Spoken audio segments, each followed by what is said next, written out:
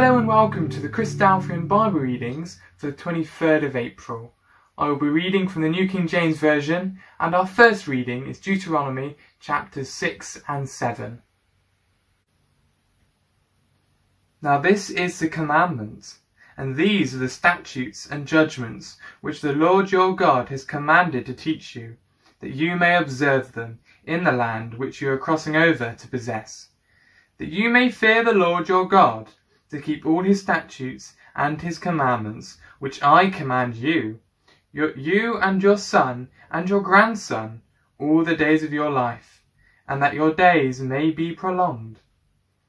Therefore hear, O Israel, and be careful to observe it, that it may be well with you, and that you may multiply greatly, as the Lord God of your fathers has promised you, a land flowing with milk and honey. Hear, O Israel, the Lord our God, the Lord is one. You shall love the Lord your God with all your heart, with all your soul, and with all your strength. And these words which I command you today shall be in your heart. You shall teach them diligently to your children, and shall talk of them when you sit in your house, when you walk by the way, when you lie down, and when you rise up. You shall bind them as a sign on your hand, and they shall be as frontlets between your eyes. You shall write them on the doorposts of your house, and on your gates. So it shall be, when the Lord your God brings you into the land of which he swore to your fathers, to Abraham, Isaac, and Jacob, to give you large and beautiful cities which you did not build, houses full of all good things which you did not fill, hewn out wells which you did not dig, vineyards and olive trees which you did not plant. When you have eaten and are full, then beware lest you forget the Lord who brought you out of the land of Egypt from the house of bondage. You shall fear the Lord your God and serve him, and shall take oaths in his name. You shall not go after other gods, the gods of the people who are all around you. For the Lord your God is a jealous God among you, lest the anger of the Lord your God be aroused against you and destroy you from the face of the earth. You shall not tempt the Lord your God as you tempted him in Massah. You shall diligently keep the commandments of the Lord your God, his testimonies and his statutes which he has commanded you. And you shall do what is right and good in the sight of the Lord, that it may be well with you, and that you may go in and possess the good land of which the Lord swore to your fathers, to cast out all your enemies from before you, as the Lord has spoken. When your son asks you in time to come, saying, What is the meaning of the testimonies, the statutes, and the judgments which the Lord our God has commanded you? Then you shall say to your son, We were slaves of Pharaoh in Egypt, and the Lord brought us out of Egypt with a mighty hand. And the Lord showed signs and wonders before our eyes, great and severe, against Egypt, Pharaoh, and all his household. Then he brought us out from there, that he might bring us in, to give us the land which he swore to our fathers. And the Lord commanded us to observe all these statutes, to fear the Lord our God, for our good always, that he might preserve us alive, as it is this day. Then it will be righteousness for us, if we are careful to observe all these commandments before the Lord our God, as he has commanded us. Chapter 7.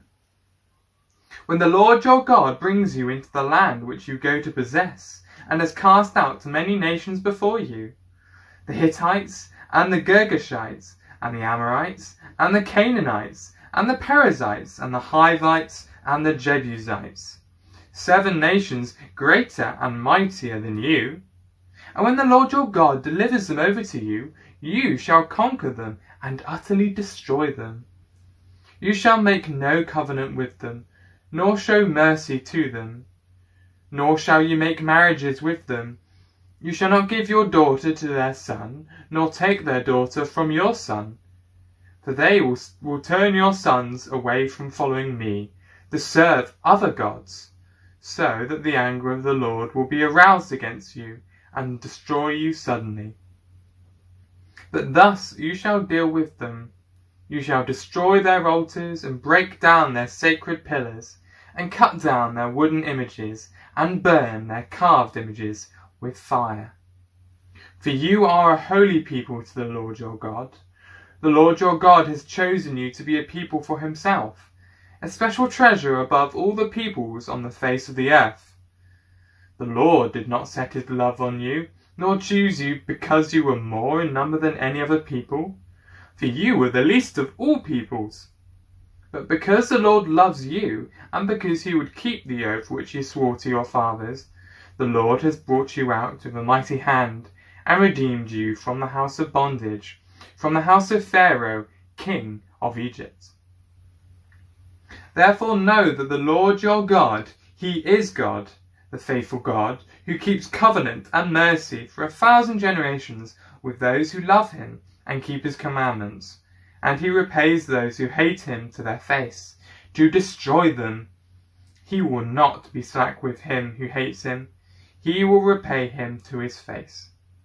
Therefore you shall keep the commandments, the statutes, and the judgments which I command you today, to observe them. Then it shall come to pass, because you listen to these judgments and keep and do them, that the Lord your God will keep with you the covenant and the mercy which he swore to your fathers. And he will love you and bless you and multiply you. He will also bless the fruit of your womb and the fruit of your land, your grain and your new wine and your oil, the increase of your cattle and the offspring of your flock, in the land of which he swore to your fathers to give you. You shall be blessed above all people. There shall not be a male or female barren among you or among your livestock. And the Lord will take away from you all sickness, and will afflict you with none of the terrible diseases of Egypt which you have known, but will lay them on all those who hate you. Also you shall destroy all the peoples whom the Lord your God delivers over to you. Your eyes shall have no pity on them, nor shall you serve their gods, for that will be a snare to you. If you should say in your heart, these nations are greater than I, how can I dispossess them? You shall not be afraid of them, but you shall remember well what the Lord your God did to Pharaoh and to all Egypt, the great trials which your eyes saw, the signs and the wonders, the mighty hand and the outstretched arm, by which the Lord your God brought you out. So shall the Lord your God do to all the peoples of whom you are afraid. Moreover, the Lord your God will send the hornet among them, until those who are left, who hide themselves from you, are destroyed. You shall not be terrified of them, for the Lord your God, the great and awesome God, is among you. And the Lord your God will drive out those nations before you, little by little. You will be unable to destroy them at once, lest the beasts of the field become too numerous for you. But the Lord your God will deliver them over to you, and will inflict defeat upon them until they are destroyed. And he will deliver their kings into your hand, and you will destroy their name from under heaven. No one shall be able to stand against you until you have destroyed them. You shall burn the carved images of their gods with fire. You shall not covet the silver or gold that is on them, nor take it for yourselves, lest you be snared by it, for it is an abomination to the Lord your God. Nor shall you bring an abomination into your house, lest you be doomed to destruction like it. You shall utterly detest it, and utterly abhor it, for it is an accursed thing. Ecclesiastes chapter 2. I said in my heart, come now, I will test you with mirth, therefore enjoy pleasure. But surely this also was vanity. I said of laughter, madness, and of mirth, what does it accomplish? I searched in my heart how to gratify my flesh with wine, while guiding my heart with wisdom and how to lay hold on folly, till I might see what was good for the sons of men to do under heaven all the days of their lives. I made my works great. I built myself houses and planted myself vineyards. I made myself gardens and orchards and planted all kinds of fruit trees in them. I made myself water pools from which to water the growing trees of the grove. I acquired male and female servants and had servants born in my house. Yes, I had greater possessions of herds and flocks than all who were in Jerusalem before me. I also gathered for myself silver and gold, and the special treasures of kings and of the provinces. I acquired male and female singers, the delights of the sons of men, and musical instruments of all kinds. So I became great, and excelled more than all who were before me in Jerusalem. Also my wisdom remained with me. Whatever my eyes desired, I did not keep from them. I did not withhold my heart from any pleasure, for my heart rejoiced in all my labour. And this was my reward from all my labour. Then I looked on all the works which my hands had done, on the labour in which I had toiled. And indeed all was vanity and grasping for the wind. There was no profit under the sun. Then I turned myself to consider wisdom and madness and folly. For what can the man do who succeeds the king? Only what he has already done. Then I saw that wisdom excels folly, as light excels darkness. The wise man's eyes are in his head, but the fool walks in darkness. Yet I myself perceived that the same event happens to them all. So I said in my heart, as it happens to the fool, it also happens to me. And why was I then more wise? Then I said in my heart, this also is vanity, for there is no more remembrance of the wise than of the fool forever, since all that now is will be forgotten in the days to come. And how does a wise man die? As the fool. Therefore I hated life, because the work that was done under the sun was distressing to me, for all is vanity and grasping for the wind. Then I hated all my labour in which I had toiled under the sun, because I must leave it to the man who will come after me, and who knows whether he will be wise or a fool. Yet he will rule over all my labour in which I toiled, and in which I have shown myself wise under the sun. This also is vanity. Therefore I turned my heart and despaired of all the labour in which I had toiled under the sun. For there is a man whose labour is with wisdom, knowledge, and skill. Yet he must leave his heritage to a man who has not laboured for it. This also is vanity, and a great evil. For what has man for all his labour, and for the striving of his heart, with which he has toiled under the sun? For all his days are sorrowful, and his work burdensome. Even in the night his heart takes no rest. This also is vanity. Nothing is better for a man than that he should eat and drink, and that his soul should enjoy good in his labour. This also I saw was from the hand of God. For who can eat, or who can have enjoyment more than I? For God gives wisdom and knowledge and joy to a sinner who is good in his sight. But to the sinner he gives the work of gathering and collecting, that he may give to him who is good before God. This also is vanity and grasping for the wind. John chapter 19. So then Pilate took Jesus and scourged him. And the soldiers twisted a crown of thorns and put it on his head, and they put on him a purple robe. Then they said, "Hail, King of the Jews!" and they struck him with their hands. Pilate then went out again and said to them, "Behold, I am bringing him out to you, that you may know that I find no fault in him." Then Jesus came out wearing the crown of thorns and the purple robe, and Pilate said to them, Behold the man. Therefore, when the chief priests and officers saw him, they cried out, saying, Crucify him! Crucify him! Pilate said to them, You take him and crucify him, for I find no fault in him. The Jews answered him, We have a law, and according to our law, he ought to die, because he made himself the Son of God. Therefore, when Pilate heard that saying, he was the more afraid, and went again into the praetorium, and said to Jesus, Where are you from? But Jesus gave him no answer. Then Pilate said to him, Are you not speaking to me? Do you not know that I have power to crucify you, and power to release you?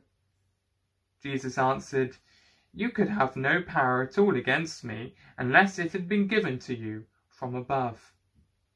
Therefore, the one who delivered me to you has the greater sin.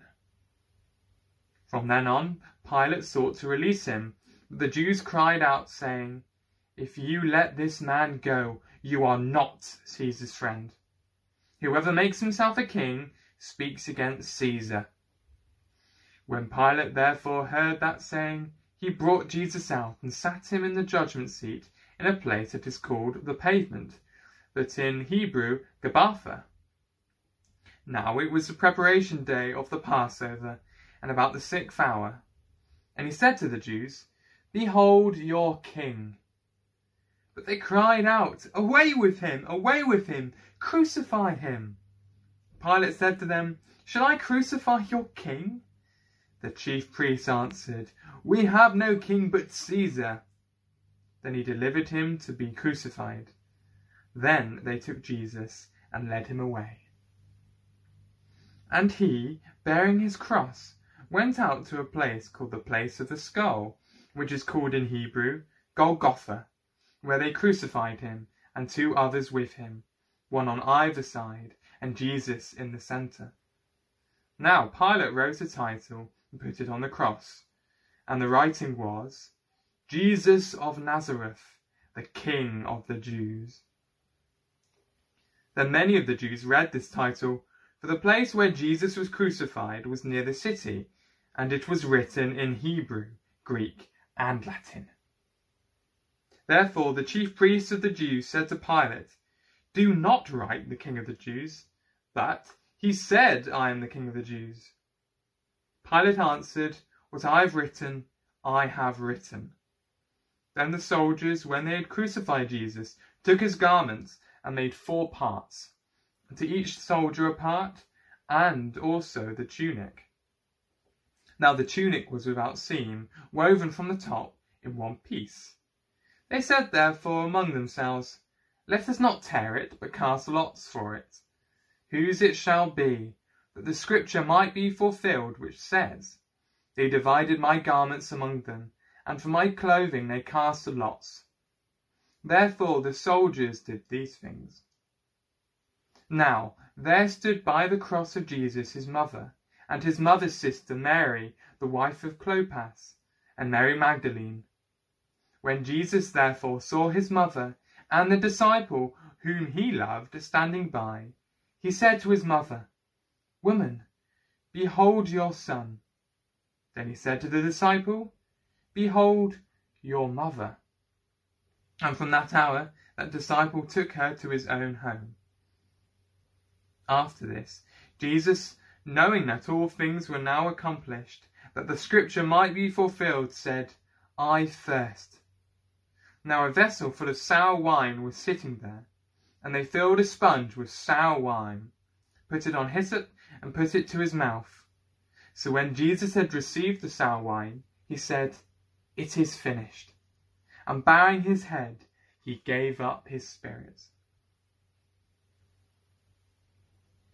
Therefore, because it was a preparation day, that the body should not remain on the cross on the Sabbath, for that Sabbath was a high day, the Jews asked Pilate that their legs might be broken, and that they might be taken away.